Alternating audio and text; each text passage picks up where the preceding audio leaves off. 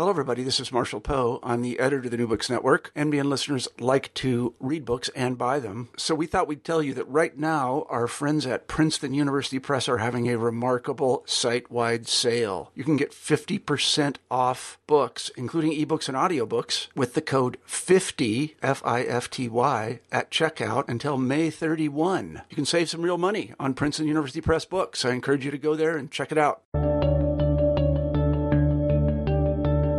Hello, everybody, and welcome back to the New Books Network. I'm Marshall Poe, the editor-in-chief of the network, and we scour the internet every week and look for good books, and then we interview the authors of those books. And this week, I'm very happy to say we have Kathleen Friedel on the show, and we'll be talking about her new book, The Drug Wars in America, 1940 to 1973. As I told Kathleen in the pre-interview, I'm sort of involved in the drug wars myself. I work with a lot of alcoholics and drug addicts and another connection. And so I was very interested to read her book to see if I was wasting my time or not. And she has some very interesting things to say about that, and particularly about the history of, I guess, the kind of thing that I'm involved in and is, I should say, supported by the government, which is an interesting thing in and of itself. So, Kathleen, welcome to the show. Thank you very much. How are you, Marshall? I'm very well, thanks. Could you begin the interview by telling us a little bit about yourself? Sure. I am a political historian, and I received my PhD in 2000. And I went to school at a time when there was a revived interest in institutional history or state building, and I was very influenced by those kinds of conversations. But I was also influenced by the longer heritage, if you will, of political history as it had been written for several generations prior, and in a sense almost skipped a generation because of the tremendous rise and influence of social history and then cultural history in its wake. And political history, as it was written in the 1990s, was influenced by social and cultural history a great deal. So my first book was on the World War II GI Bill, which I'm happy to say won the 2010 book prize from the National Academy of Public Administration. And that book spent a lot of time discussing the institution of the Veterans Administration and the institution of the United States Congress, but also, I hope, showed some attention to the influences of social and cultural history, especially scholarship on race. So that was my first monograph. And while I was researching that monograph, I stumbled upon an oral history in the Truman Presidential Archives that made me want to write my next book on the U.S. drug war. And I can talk a little bit about what it was in that interview, if you'd like, about what I stumbled on that made me want to write a book on the drug war. And that was an oral history interview by Oscar Ewing, who was a very important official in the Truman administration, and he had all kinds of responsibilities to do with the GI Bill as head of the Federal Security Agency, which today, through multiple incarnations, is now Health and Human Services, but at that time was known as the Federal Security Agency. Anyway, I read the entire history while I was sitting there waiting for records, and Oscar Ewing mentioned that in his early career, he worked as a lawyer for a domestic pharmaceutical company. And as such, he was often traveling to the League of Nations to represent those interests. And more as an aside, he mentioned that the United States at that time had the finest system of drug control in the world, which he characterized as being the envy of the world. And he also characterized it as being the most robust and circumspect. And that really caught my eye because this was already the year 2000, and nobody would describe the U.S. system of illicit drug regulation as the envy of the world. In fact, it was the target of much resentment throughout the world. And so I was really interested to know how we came from being the envy of the world to the target of so much resentment when it came to the drug war. So right then and there, I decided to write my second book. I see. So let's begin, actually. I want to begin with a little chronology because I think many people will be surprised about this, especially the earlier period. The The book covers 1940 to 1973, and in the first era, which I think in the book is called the classical era, or what? I'm sorry, I don't remember the exact phrase. It's not my phrase, but it's called the classical era of narcotics regulation. Yeah. Can you talk a little bit about that and how we controlled narcotics? And I guess we should include marijuana in that, or should alcohol be included? What gets included? Well, if the government had its way, all kinds of things that are not narcotics would be included under the word narcotic. But let me just start with the classical era and answer the question as asked, which is, people forget that heroin and morphine were medicines of essential value to the U.S. medical system for many, many decades. Cocaine as well was used for medicinal purposes, and that history existed alongside of these drugs used for recreational purposes. And so when we see heroin addicts on the street today who are being policed and feeling the brunt of the U.S. state, what we should really be looking at and seeing in our eyes, and kind of an analogy that we are making, is that they are the OxyContin addicts of yesterday. You know what I'm saying? Like this was a medicine. This was a medicine that was used in the 1930s and the 1940s and the 1950s for many, many purposes, some of which would raise a lot of eyebrows today. But it was a new medicine, and the medical profession had some difficulty in narrowing the categories for which heroin could be used. So, for instance, heroin used to be prescribed in some cases in the 1930s for asthma, and that would raise a lot of eyebrows today. So heroin was used for medicine, and the trick for the United States government, or I should say the dilemma facing it, was how to import heroin, because it was very much an import, and how to import coca leaves or cocaine in a refined form, how to import these things and keep them in licit channels, how to track the distribution of it. And so in order to do that, in 1914, the government passed the Harrison Narcotic Act. And that's typically what people describe as inaugurating the classic era of narcotics control.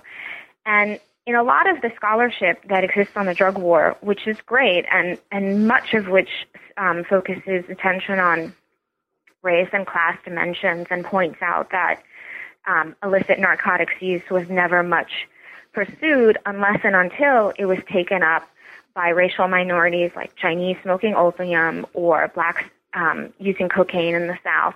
And then, these things kind of crescendoed into hysterical campaigns. That's all true and that's important. But at the very same time, the United States government was importing a tremendous amount of these items, especially heroin and morphine, in order to satisfy the medical need for them. So I was interested in the story of the Harrison Narcotics Act, the nuts and bolts, so to speak, of the Harrison Narcotics Act, and how it was implemented. And it was implemented through an office called the Bureau of Narcotics, which ultimately today is our modern-day drug enforcement agency, but only through several steps and different kinds of transfers and political battles. Initially, the Bureau of Narcotics was located in the Department of Treasury. And I go through some pains, and you might have noticed this in the book, I go through some pains to describe the Bureau of Narcotics and why the Department of Treasury was such a natural fit for the Bureau of Narcotics. And this wasn't just an artifact of Prohibition-era thinking. In fact, the Treasury was the place to keep this office if what you were doing was importing opium or importing heroin or importing morphine and levying a tariff on it as soon as it came into the country, and then monitoring it by levying a tax at every stage in the process. So diversion back in, say, 1935 or even 1955 was the consumption of heroin without the appropriate tax stamp. And one of the important moments in the book comes in 1968 when the Bureau of Narcotics is transferred over to the Department of Justice. And in some ways, a lot of the book is reciting the story of how and why that transfer happened, because it's a transfer of tremendous significance. When the Bureau of Narcotics lives in the Department of Treasury, whatever else is going on, and there's a lot going on, including the very moralistic campaign waged against illicit narcotics use by the head of the Bureau of Narcotics, whatever else is going on, when the office is embedded in the Department of Treasury, you're still holding on to this conceit that drugs are a trade, and you're going to tax that trade, and you're going to levy tariffs on that trade to discipline it and kind of have it keep the shape that you want. When it moves over to the Department of Justice, what you're essentially saying is drugs are a crime, and I'm going to try to catch the criminals. Mm-hmm. Could you tell us, I'm just very briefly, and again, this was news to me, what sort of drugs were illegal in, say, 1935? That is, that there were actual criminal penalties for their production, distribution, and use. Yeah, so the way to think about it is, how did you get your heroin? We don't have, I guess the closest you could come is marijuana after the 1937 Marijuana Tax Stamp Act, which is modeled very closely on the Harrison Narcotics Act, with the exception being that nobody pretended that there were medicinal uses to marijuana at that time, which again, this all strikes us as very strange, to the modern ear, because today we're in the midst of a national conversation which regularly assigns medical value to marijuana and looks at heroin like it's a devil. You know what I'm saying? So in 1937, it was actually the opposite, where heroin was viewed as this is a medicine and it can be diverted into illicit channels. And if you're consuming heroin without the appropriate tax stamp, or importantly enough, if you're a doctor dealing out heroin for illicit or what the government judges to be illicit reasons, then you can be threatened with the loss of your license. But actually having a marijuana cigarette in your hand, which had no medicinal value in the eyes of the government, was more damning, like, say, in 1948 than having heroin. So at that point,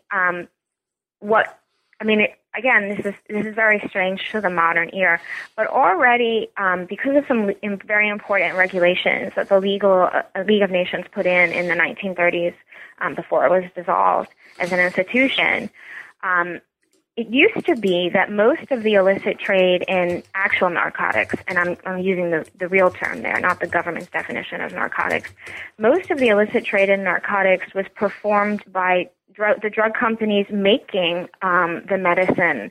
And what they would do was overproduce. And to be quite honest with you, it would be astonishing for me to learn that the same thing wasn't taking place with OxyContin today.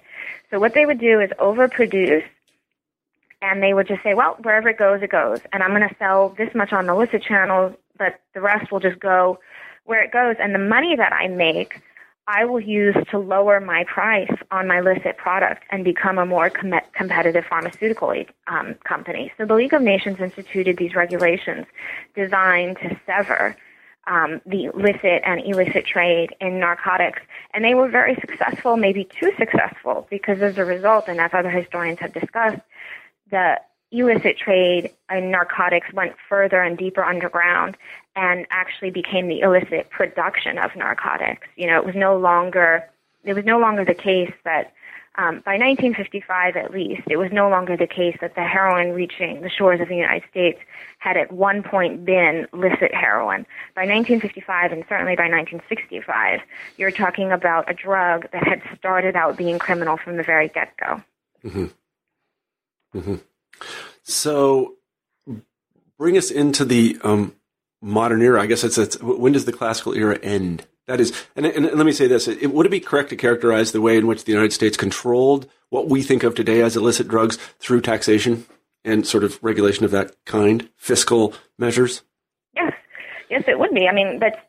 It's just technically true, and so it was a very transparent, but and really kind of farcical political theater that would take place if you were arrested, for instance, with marijuana before the 1970 Controlled Substances Act, which is the answer to your question. That's when it ends. Mm-hmm. And I guess, just stepping back and taking a look at my book and what it's designed to do, the classical era of narcotics regulation as it's been portrayed in the historiography thus far has been portrayed in I don't want to say simplified, but has been portrayed as being about only one story, which is Harry Anslinger's, pursuit of the addicts. And I guess my book is trying to say, as true as that story is, and it is true, there's a lot of other things going on with the U.S. state that influence the nature of the Controlled Substances Act of 1970. Mm-hmm. So prior to that, if you were busted with a joint, I don't think they did this obviously for every arrest, but if you were busted with at least a significant amount of marijuana, the IRS would actually come out, and the agents hated this, and assess you with a tax fee in addition to the criminal penalties that were levied against you because you were in possession of unstamped or improper marijuana. The IRS would come out and slap you with a tax fee, and they hated doing it because it was a tax fee that they basically never collected. If you were arrested, you had bigger problems, and so it was this kind of political charade that Timothy Leary finally called the government on in his successful challenge to the Supreme Court. Mm-hmm. But yes, it was definitely, we tax drugs. That is how we regulated drugs. Mm-hmm, mm-hmm. But it wasn't the only. I guess the thing I'm getting to is in 1953, could I go buy smack legally? Right. Okay. So if you wanted to get an illicit hit of heroin, so if you wanted to get a hit of heroin because of your own dependence or your own recreational I just desire, want to use it. Yeah. That you would have two options. One would be to go to a doctor who you knew dispensed it, and many people did this. Many people did this, and much of the bureaus, I shouldn't say much because Harry Anslinger really tried to limit the amount of enforcement he invested in this particular part of his policy portfolio or his enforcement portfolio, but the way that many people got illicit narcotics is by going to the doctor and getting a prescription for them, and frankly, that's how a lot of people get OxyContin today, Marshall. Like that's the best comparison to draw. How do people get OxyContin today? Some of them go on a street corner and they get it dose by dose, and they pay an illicit price for it, or not an illicit price. They pay a price for this illicit drug. Some of them go to doctors who they know to be dispensing it. That's how it was. Doctor shopping. Yeah. Yep. That's how it was. That's what heroin was in this country. Mm-hmm. So go to a doctor. What was the other option? Buy it on the street corner. Right. But I guess the thing I don't understand is that we use the word illicit. Mm-hmm. But if we're regulating it by means of taxation, it seems to me that you just be able to sell it. I mean, cigarettes, for example, regulated by taxation. You just sell them. It's not illegal to smoke cigarettes. You just sell them. There's a tax on them. That's how we control them. Okay, so the Harrison Narcotic Act, maybe this will be the logical distinction we're searching for here. Yeah. The Harrison Narcotic Act said that you can only get heroin by prescription only. Right. It basically invented this category of prescription only that the Food and Drug Administration later added to in important ways in the 1950s. And it's also a story I address in my book. It's a very important story. But you needed a prescription from a doctor in order to obtain heroin legally. Mm-hmm. Right. So if you were found with heroin and you didn't have a prescription for it, then you were criminally liable. You just didn't have to pay a tax. Exactly. Yeah. Yes, you were. If you were found with unstamped heroin, and the story my book tells is that how did we get to that point? How is it that Anslinger, who was the head of the Bureau of Narcotics for a very long time, he had a very long tenure, how is it that he was able to successfully get in people's face and, in the face of Congress and say, actually, instead of just a tax, we should be slapping these people with criminal penalties. Mm-hmm. And actually, over time, let's make those criminal penalties more severe. That's a very important story. And that kind of graduating penalty scheme, I think, shouldn't be treated as linear because there were important choices at every point, and there were also treatment advocates really at every point. So his drive, in a sense, to criminalize possession and importantly, to have possession as proof of a crime, that's remarkable. If I came to where you are, Marshall, and I stole your car and I had your car, the police could come and arrest me, and the possession of your car would certainly be very strong circumstantial evidence against me. But they would still have to make a case. Mm-hmm. They would still have to make a case about how I got that. Anslinger was able to successfully persuade the U.S. Congress that actually just possession of heroin should be proof of a crime. And that's why police and our criminal justice system, in a sense, gravitate towards so many drug charges because it's an easy arrest for them. Mm-hmm. You know, if you have heroin, I don't have to make any sort of case against you. You have the heroin. Mm-hmm. Well, so let's tell that story. How did these, what were really controlled substances, that's our modern terminology for them, how did these controlled substances become criminalized? How did he convince the legislators and police officers throughout the nation that we should really be going after these people? Well, there were, as you can imagine, there were different reasons why. And one very important reason is because he was able to persuade the U.S. Congress and the U.S. public that addiction had a certain profile to it. Addiction meant, by and large, city residents who were minorities.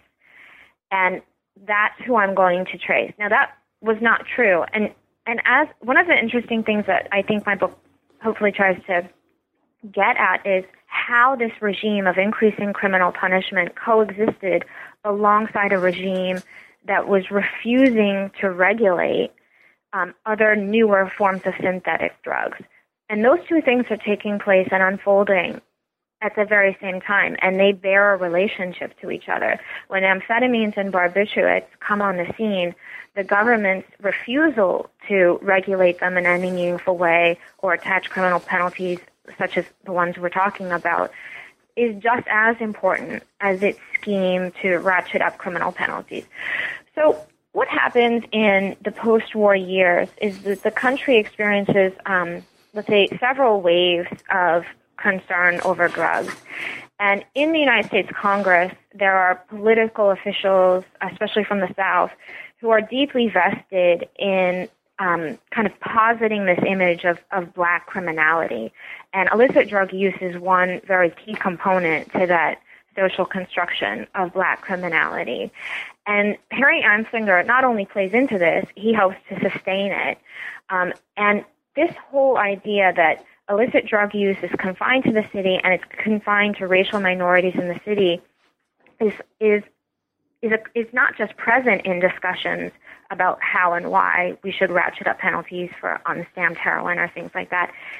It's a causal factor in and of itself. I mean, that's just how prevalent it is that they're relying on these stereotypes. At the very same time, the government is ratcheting up criminal penalties for heroin because of other sorts of ideas that are around at the time and very influential at the time. Harry Anslinger successfully portrays heroin addiction as contagious, for instance. And the whole idea of contagion is something that not just U.S. historians, but historians have been paying more and more attention to, not just about communicable diseases, but other things that get portrayed as being contagious, like social contagions. So this whole idea of contagion is very important in the 1950s when Harry Anslinger comes before the U.S. Congress and says, well, it's important to throw this certain specific set of people in jail because they're contagious, and addiction is contagious. And it has a remarkable kind of similarity, really, to rhetoric about the Soviet Union and containment. Like, it's important to just sequester this, quarantine it, and keep it where it is, and it's very, very militant.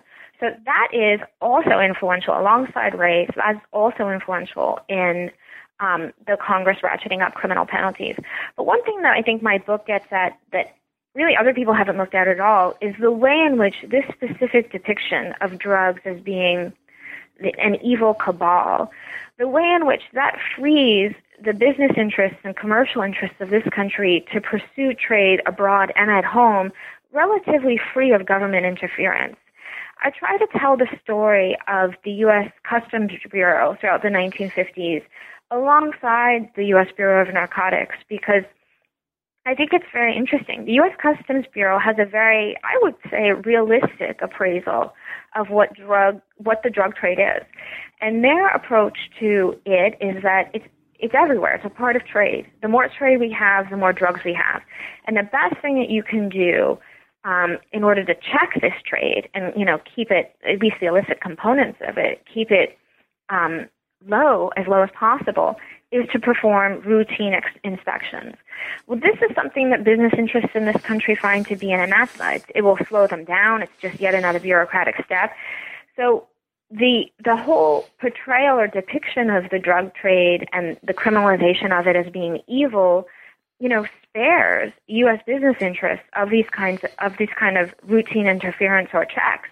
And I think that's an interesting part of the story, and I don't know that anyone's ever talked about that before. So I'm very happy to put that business angle, so to speak, or that more materialist interpretation on, right, but just to interrupt you for a second, the businesses weren't growing marijuana.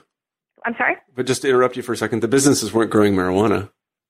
No, they weren't growing it. This is marijuana trade is described as an importation trade for the purposes of the Marijuana Tax Act, but not even Congress believes that. They think it's, there are some great moments in some testimony in the early 1950s when Harry Anslinger tries to explain his refusal to regulate amphetamines and barbiturates by pointing to the fact that they're not international trades, and Hale Boggs assists him, well, neither is marijuana. Come on. This is grown domestically. Yeah. It's grown throughout the United States. So you're perfectly right.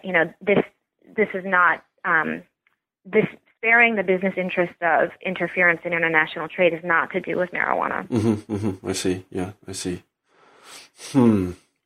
So then, if I understand you correctly, what you're saying is that Harry Anslinger and his cohort were very interested. Well, let me just ask the question directly. Okay. Now, a naive historian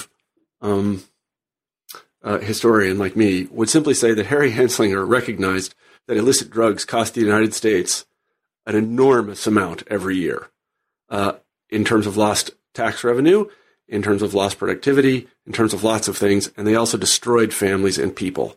And that was the primary reason why he wanted to stop the illicit drug trade. Yeah, I don't think that that's naive. I think the problem that you encounter is that Harry Anslinger ran an extremely corrupt force to do it. And the internal, and I hope that my book gets at some of this, the internal discussions almost invalidate the public pronouncements that Harry Anslinger is making. For instance, in the 1950s, he sits there and says, well, I have an addict roll of 60,000 addicts, which is, it's not hard to hear the kind of McCarthyite tones to Harry Anslinger's, public pronouncements. He says, I have an addict roll. I have the names of every addict on this roll. And, the New York office, which for many years was the most important of the Bureau of Narcotics' district offices, wrote to Harry Anslinger and says, we checked this addict roll and it's ridiculous. And most of the people on it don't even use drugs. And, a lot of the people we know who use drugs aren't on it. And so these kinds of discrepancies that Harry Anslinger was well aware of, the disconnect, so to speak, between his public pronouncements regarding drugs. And obviously, it's not difficult to have sympathy with pronouncements like addiction ruins lives and ruins families and can ruin communities. That's something that sadly we see lived out on a day-to-day basis in our own world today. So, obviously one can have sympathy, but his racially charged depiction of that use, which he knew to be at variance with the actual, community of illicit drug users, and his own forces incompetence and corruption, I think invite skepticism regarding his ultimate purposes. Mm-hmm. So in what way were his forces corrupted? I'm sorry? In what way were his forces corrupted? They were complicit in the illicit drug trade. Mm-hmm. Yeah. They took money. Mm-hmm. This is an I try to argue, and I very much believe, that this is a problem that's endemic to narcotics enforcement. Mm-hmm. Mm-hmm. I see. Yeah, it's difficult to separate those things out, and you do a good job of it in the book. And I did recognize I don't know if I'd call it McCarthyite, but I did recognize some of the I guess loaded language that you found at that time. But I guess the thing that to me, is that this was a real problem then. And I guess by McCarthyite, Marshall, I'm just referring to this whole thing of I have the names and I have a list of the people who are doing this incredibly nefarious thing. Mm-hmm. That has a definite resonance and connection to the language of Joseph McCarthy and this whole, the whole pursuit of communists. Like, I have names and I have a list. Right. Sure. Yeah, sure. That's right. So how did law enforcement, I'm just interested to know this, how did law enforcement officials react to the criminalization of all these things? Because it seems to really up their workload. Okay. So this is one of the stories I really love telling. And this is, to me, one of the reasons why it's important to write a book like the book I wrote, because this story will get lost in other kinds of narrative. It's not easy to persuade local law enforcement to pursue drugs with conviction. No, sir, it's not. It's not easy. And actually, Marshall, at some point, if you want to say more about your own work with addicts, I'd be very interested to hear about that. But the law enforcement in this country used to have a vice squad. And one of the things I say is, actually, we're dealing with major police departments that have, in effect, been transformed into, the whole thing has been transformed into vice squads with a primary interest in narcotics. And the transition between that world, the transition between, okay, we have a huge police department, only one section of which is responsible for drug enforcement, to, in fact, we have a huge police department that is primarily focused on drug enforcement, is not easy, and it's not uncontested. So I try to trace the story of how and why the drug enforcement portfolio expanded into what we now know it to be. And so one of the things, again, that I think gets lost in other narratives is that in 1955, your average cop, especially a cop who was not in New York City, probably couldn't even recognize heroin use when he saw it. It wasn't necessarily on the street, and it wasn't something that he was being trained to police, right? So what the cops in most urban police departments used to do was call the vice squad. And the vice squad, if they saw any suspicious activity, the vice squad would come in, and they would typically have extremely corrupt officers who had some sort of relationship to the drug dealer in the first place. And the standing agreement between the two is, and I get into this here in Washington, D.C., was that the dealer would hand over certain small-time, street dealers in exchange for being left alone, and the dealer would also hand over money to the police.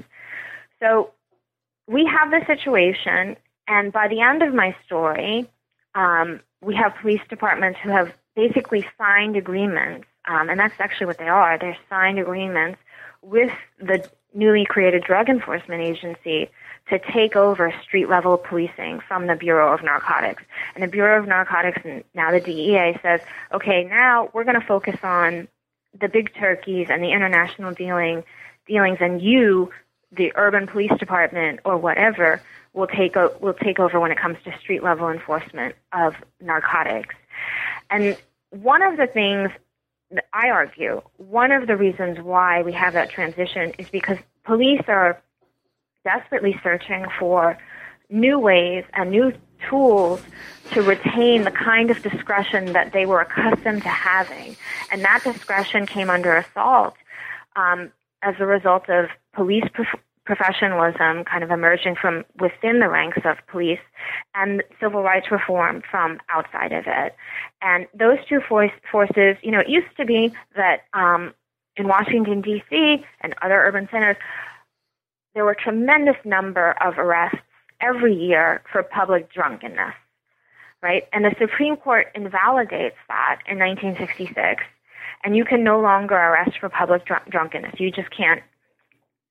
And there were arrests in my city, in Washington, D.C., for things like loitering. These are incredible discretionary tools. The police are making all kinds of decisions about who they want to arrest for what. I'm arresting you for just loitering, which means I just don't want you standing here, So these things get taken away from police because they're recognized correctly as, instruments of social control.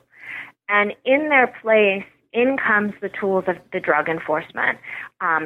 You could be arrested for possession of heroin. You could be arrested if you were in the house while somebody else had heroin. You could be arrested on a street corner when you're near heroin. And these tools are not a perfect fit from the amount of discretion that police once had, but by and large they take over, and the amount of arrests that police start making for narcotics offenses skyrockets in 1969, 1970, and then thereafter. And people always say to me, well, isn't that because drugs are skyrocketing as well? And of course that is true, especially because of the Vietnam War.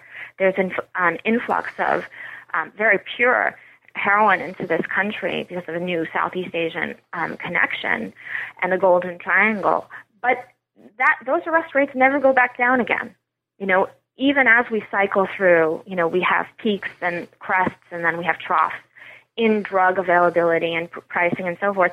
The arrest rate stays the same. And in the mid-1980s, when Ronald Reagan collects all of these tools and asserts them with new force and vigor, they go skyrocketing up. Mm-hmm. Marshall, did you want to say more about the kind of work that... Yeah, I do in just a second, but I have a couple more questions. One of them is, we should really... so this is a big moment, 1971. Richard Nixon declares war on drugs. War on drugs. Why does he do that? Well, there were several forces influencing him. Over the weekend, I took part in a discussion, and in between commercial breaks, the people around the table were so eager to establish Richard Nixon's bona fides as a reformer, as a legitimate reformer, because as president, although he declared a war on drugs, he spent much more on treatment than he did on actual enforcement. And I participate in that, let's say, acknowledgement of Nixon's priorities, but I also quibble with it a little bit because he actually did a lot of things to give us this world that we have today, including bolstering the DEA, et cetera, et cetera. But in any event, one of the things that was influencing him most was his commitment to treatment, which in turn was a commitment that came from all of the coverage of U.S. soldiers in South Vietnam and the problems with heroin there. And there's a long-standing commitment on the part of the federal government to care for disabled soldiers when they come home. And this is, truly one of the country's oldest commitments.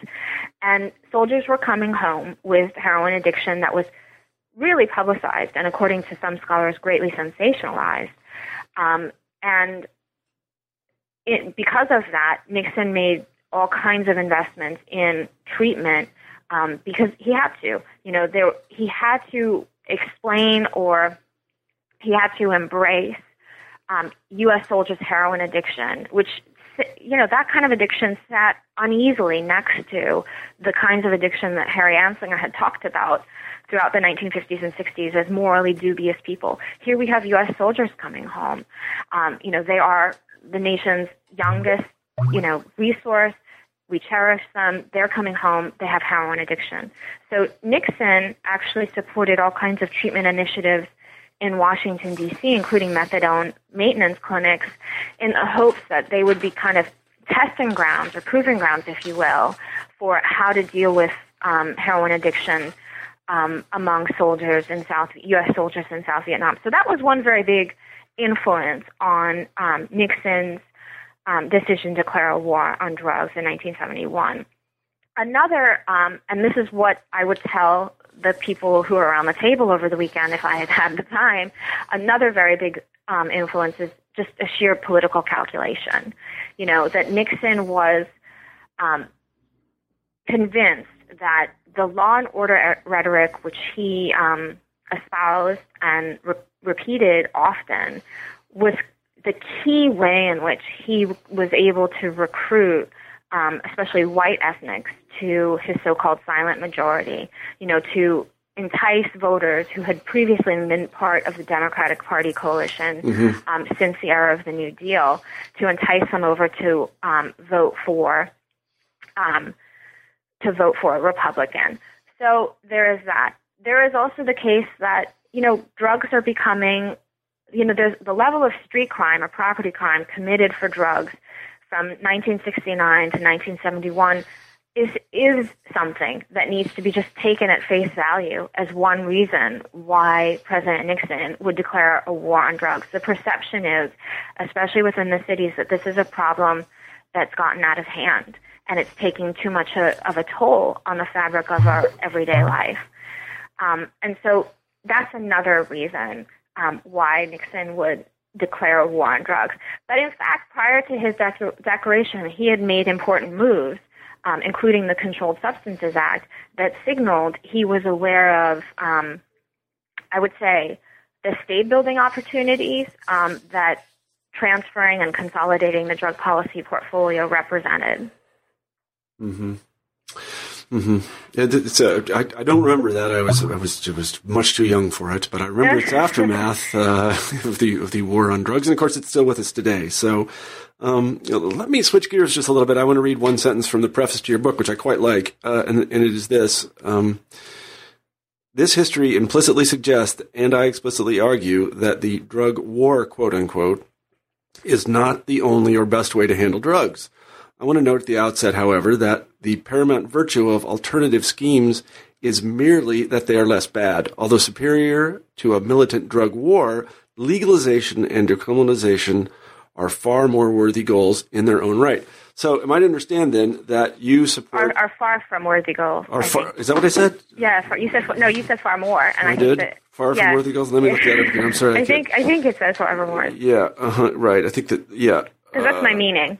Right, are far from worthy goals in their own right. I didn't read that. Anyway, far from worthy goals in their own right. Legalization, decriminalization. So, legalization and decriminalization, and here's where I will talk a little bit about my experience. So, am I to understand from this that you favor something like this? You think that you sort of, on a fair and balanced accounting, I can't believe I used that phrase. That the historian would say, this war on drug thing is just not working, and we should go back to kind of a different sort of regulation of drugs. Is that correct? Yes. Okay. I guess one question I have, and this is one that I've had for a long time, and I ask people that are in favor of drug decriminalization, legalization, is that haven't we already done this, and it's turned out pretty disastrously, and it's with alcohol? I mean, 30 million Americans are alcoholics. I hope you noticed, Marshall, that in the book, when I bring up alcohol, it's it's funny when people read it, they think, it's just like alcohol, so everything's okay. Yeah, right. And actually, the tone in which I'm bringing it up is more like it's just like alcohol, and hence presents some serious issues. I mean, the numbers on alcohol are pretty striking. 1 in 15 people that ever pick up a drink becomes an alcoholic. 20 or 30 million Americans are addicted to alcohol. It costs us trillions of dollars every year. Treatment alone costs us that, not to mention the destruction of families and so on and so forth. And this is a very well regulated industry. He just stamps on it. Although less so now. I don't know if you caught the Washington Monthly article about the growing strength of the distributors in the U.S. Congress and how this was like maybe a Washington Monthly from 2 or 3 months ago. But what we think of as a well-regulated alcohol industry, and I'm sorry to interrupt, and I want to address the larger points that you're bringing up, but what we think of as a well-regulated alcohol industry, which, by the way, took a long time. The story of the repeal of prohibition and the well-regulated alcohol industry that we supposedly have today, that's an interesting story in and of itself. It didn't just happen that we snapped our fingers and all these people came out of their, illegal stills and said, I guess I'll be legal now.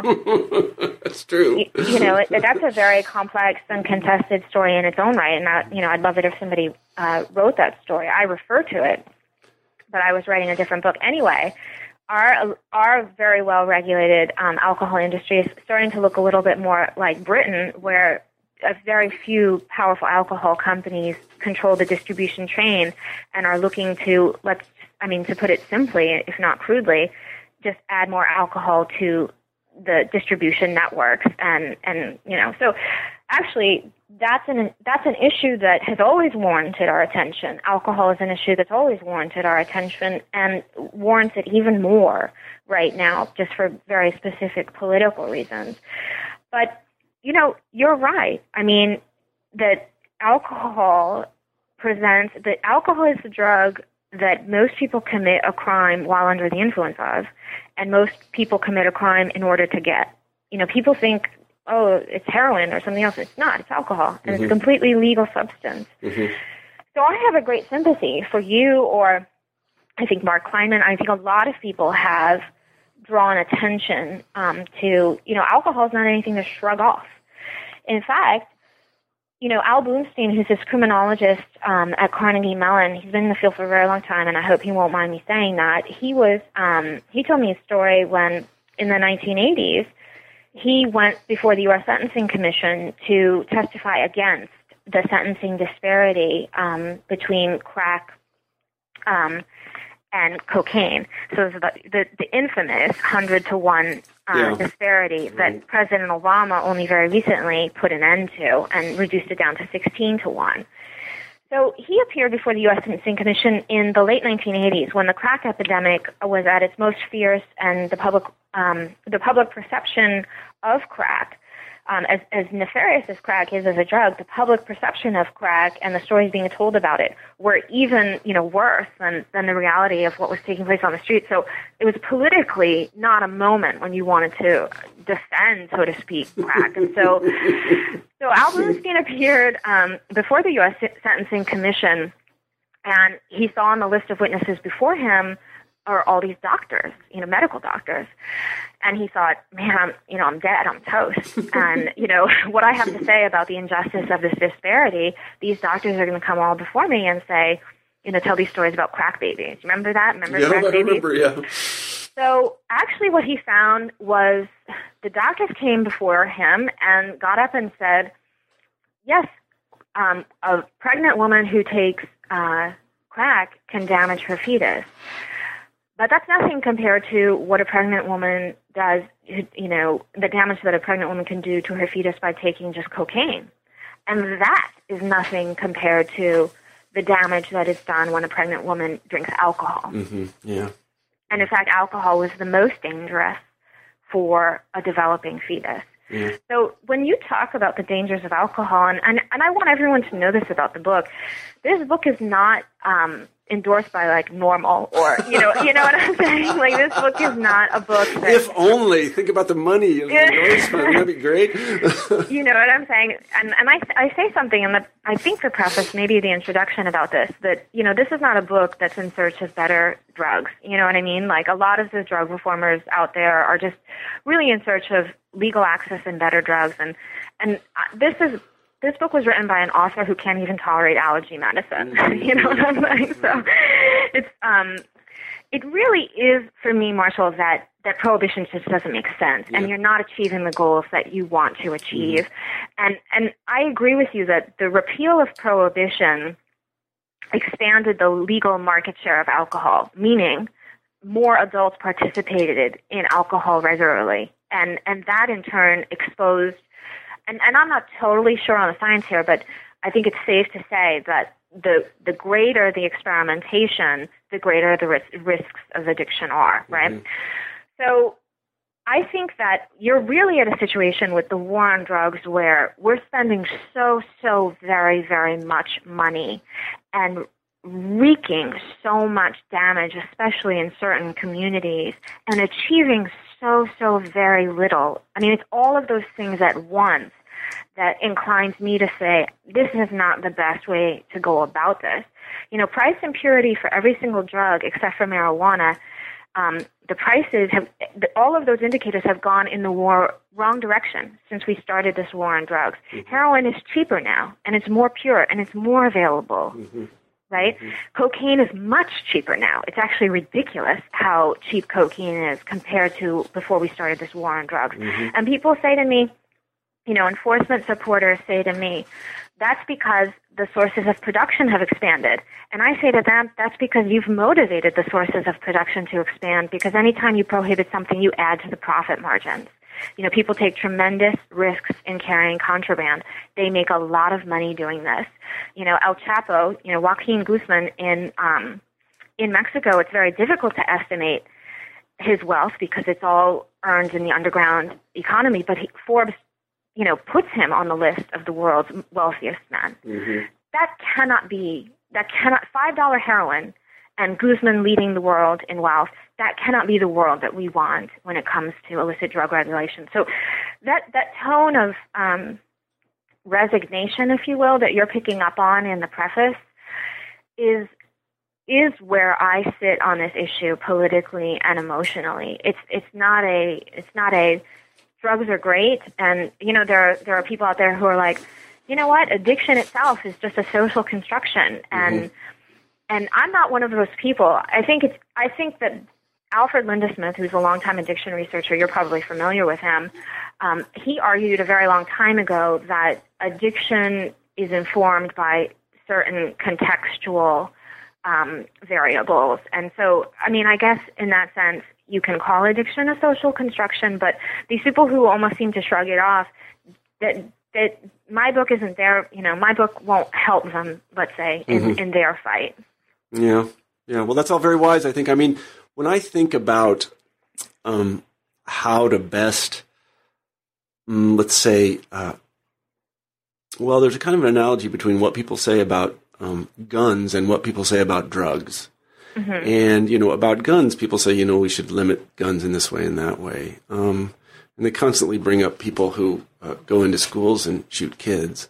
Right. Far and away, the greatest number of fatalities that are the result of gun violence are suicides. Far and away. And so, if we want to put our money in the sort of most productive place, we should try to prevent people from committing suicide with guns. And I think similarly, alcohol is so much more damaging than any other drug. It just dwarfs every other drug. And we don't pay pretty much any attention to it. Well, that's really not true. We do pay attention to it, and I know that... We do, but I agree not enough. And one of the things I just want to be clear about what I endorse. I do endorse the legalization of marijuana, which is to say legal production, legal sale, legal distribution, and taxation. For the other drugs, I only support decriminalization, and I support internationally moving the pursuit of illicit drug production from the tools of enforcement over to the tools of trade. And there are specific things that I mean by that, which have to do with signing trade agreements, possibly through the WTO and the Department of Commerce in this country, that will help us influence the availability, price, and potency of these drugs, which is ostensibly what we're trying to do with the gun and the badge right now, but we're driving those indicators in exactly the wrong direction, right? So this is not it's fine, let's go buy heroin in the store kind of book. This is a book about how can we do this better, and maybe looking at our past when we did approach this problem in a very different way will help us think about how we can think about this, how we can move forward more productively and in a cost-benefit way. I mean, if you did a cost-benefit analysis of our drug war, then a policy of, passing out lollipops and holding hands would beat it. I mean, that's how much we're spending right now, and that's how much it costs us, this drug war right now. But one of the things I do say, and I just want to bring this to your attention because you're an advocate when it comes to raising awareness of the dangers of alcohol, I just think our whole... what kills more people than gun violence, by the way, are traffic accidents. Yeah, a lot more. I mean, so many more. And a lot more. And I would like to see more attention. Right now in Colorado and Washington, there's questions about how do you test when somebody's behind the wheel if they're high on marijuana. And those are important questions and stuff. But I would like to see, regardless of the drug, I don't care if it's OxyContin. I don't care if you have a prescription for it. Why are you driving? You know what I mean? I would like to see the whole driving question separated out and considered on its own merits, whatever it is you're under the influence of, whether it's alcohol, whether it's some illicit drug that you have a prescription for, or an illicit use of OxyContin, or whatever. I just think that the traffic thing needs to be separated out and considered on its own merits, regardless of whether something's criminal or not criminal. Yeah.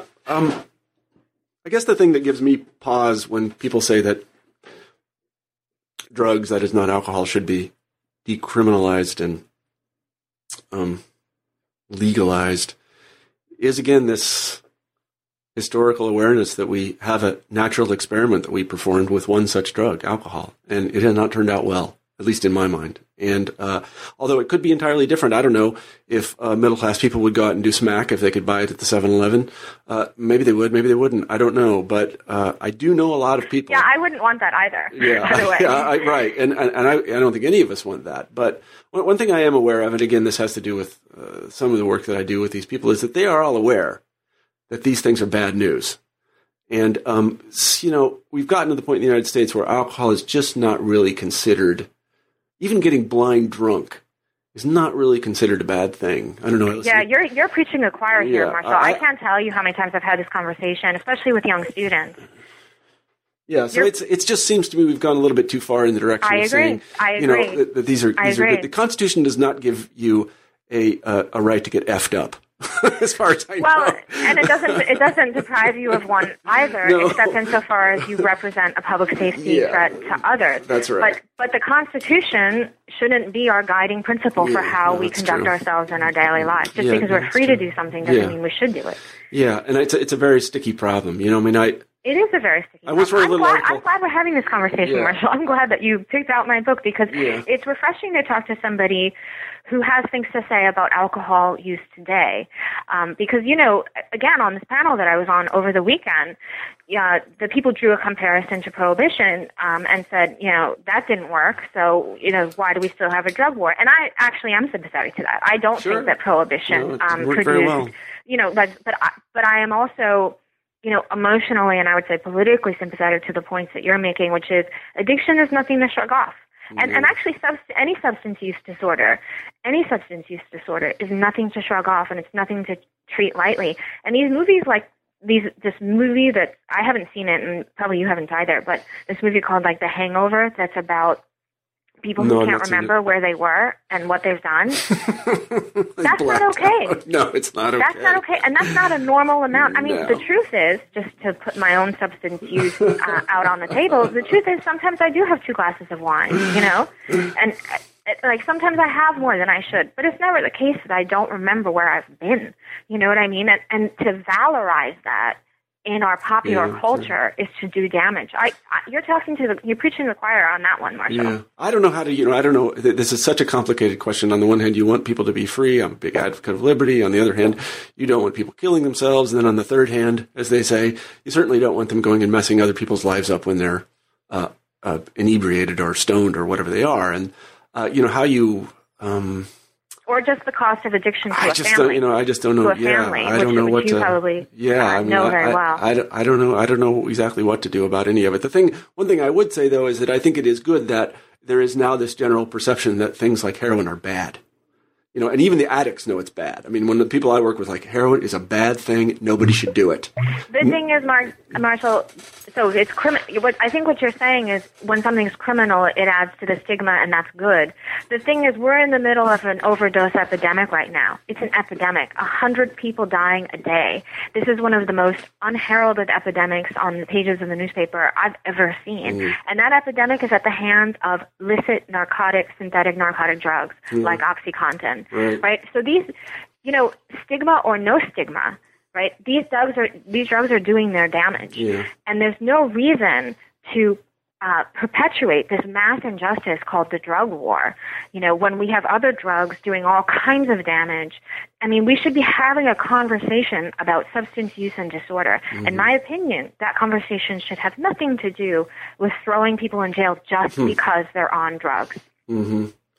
Yeah, I think they should be thrown into treatment, but that's just me. And again, that's a sticky thing too that, a lot of us deal with because in some cases the courts will mandate people to go to treatment of various kinds. And, the civil liberties people don't like that particularly. And they don't like health care reform universally either. And the Affordable Care Act that President Obama passed successfully represents one of the greatest opportunities to expand treatment for substance use disorders that I've ever seen, and I don't know why it's not being talked about more. It represents an opportunity in 2 respects. One is it mandates healthcare cost cutting, and that the system, in a sense, as a system, has to achieve these certain savings. Well, untreated addiction to anything, alcohol or anything, untreated addiction costs the system 20% more than treated addiction.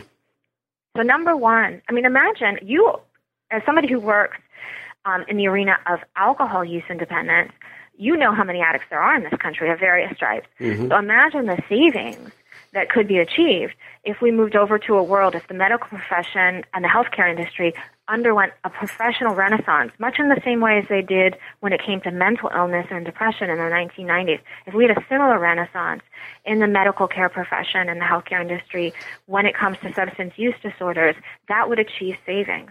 The second way in which the Affordable Care Act represents an opportunity for treatment advocates like you or like me is that the Affordable Care Act allows states to expand Medicaid. Now, initially that was mandatory, that states would have to expand the categories of those who are eligible, but the Supreme Court overturned that particular component of the Affordable Care Act. And I don't think that that's gotten enough attention because that was actually an important part. But in any event, in those states that actually voluntarily opt to expand Medicaid to low-wage income earners, that in and of itself represents a new opportunity to treat different substance use disorders because for the first time under the Affordable Care Act, substance use disorders and addiction will be defined as a mental illness and must be covered, and you cannot be turned down for a pre-existing condition under the Affordable Care Act. So we are at the let's say the beginning of what I hope will be new attention, new kinds of institutional attention to treatment and the importance of treatment, the availability of treatment, and also the sophistication of treatment. Because right now, treatment tests incredibly well, when measured against other options because untreated addiction obviously isn't effective and it is so costly. But we're still not at a moment when we know, well, what kinds of treatment programs work for whom and when. I mean, obviously, there are good studies going forward about people who are dual diagnosed, so people who have substance use disorders but also have a serious mental illness, that residential treatment programs work well for them and close monitoring works well for them. I mean, there are basic things, but, we still could know more and we still should know more. And so I don't know why we're not talking about it. I don't know why the political conversation hasn't moved in this direction of the Affordable Care Act represents an incredible opportunity to reawaken and restimulate the interest and availability of treatment in this country. Hallelujah. Testify. No, I agree with all of that. So we've taken up a lot of your time, too much of your time. We've been talking with Kathleen Friedel about her book, The Drug Wars in America, 1940 to 1973. Let me close the interview, Kathleen, with our traditional final question on new books in history, and that is, what are you working on now? Thank you for asking that. Right now, I've just finished a project proposal on the future of retirement, which will be a history of certain legislative changes in the late 1970s to the way in which retirement was structured in this country and different financial vehicles that were favored over and above, let's say, Social Security. And so really the political impetus of the book, if you will, is why people in my generation and younger really at this point in our political conversation have no retirement to look forward to. I've got a tent. That's what I have. Exactly. Tent, a really good tent. So that's really what the book is about. The future of retirement and why it has no future and what we can do to change that. Yeah. Well, good luck on that project, and I hope we can have you on again. Again, I'm Marshall Poe, the editor-in-chief of the New Books Network, and you've been listening to Kathleen Friedel talk about her book, The Drug Wars in America, 1940 to 1973. I want to thank everyone for listening, but I especially want to thank Kathleen for being on the show today. It's my pleasure. Thank you. All right, bye-bye. Thanks.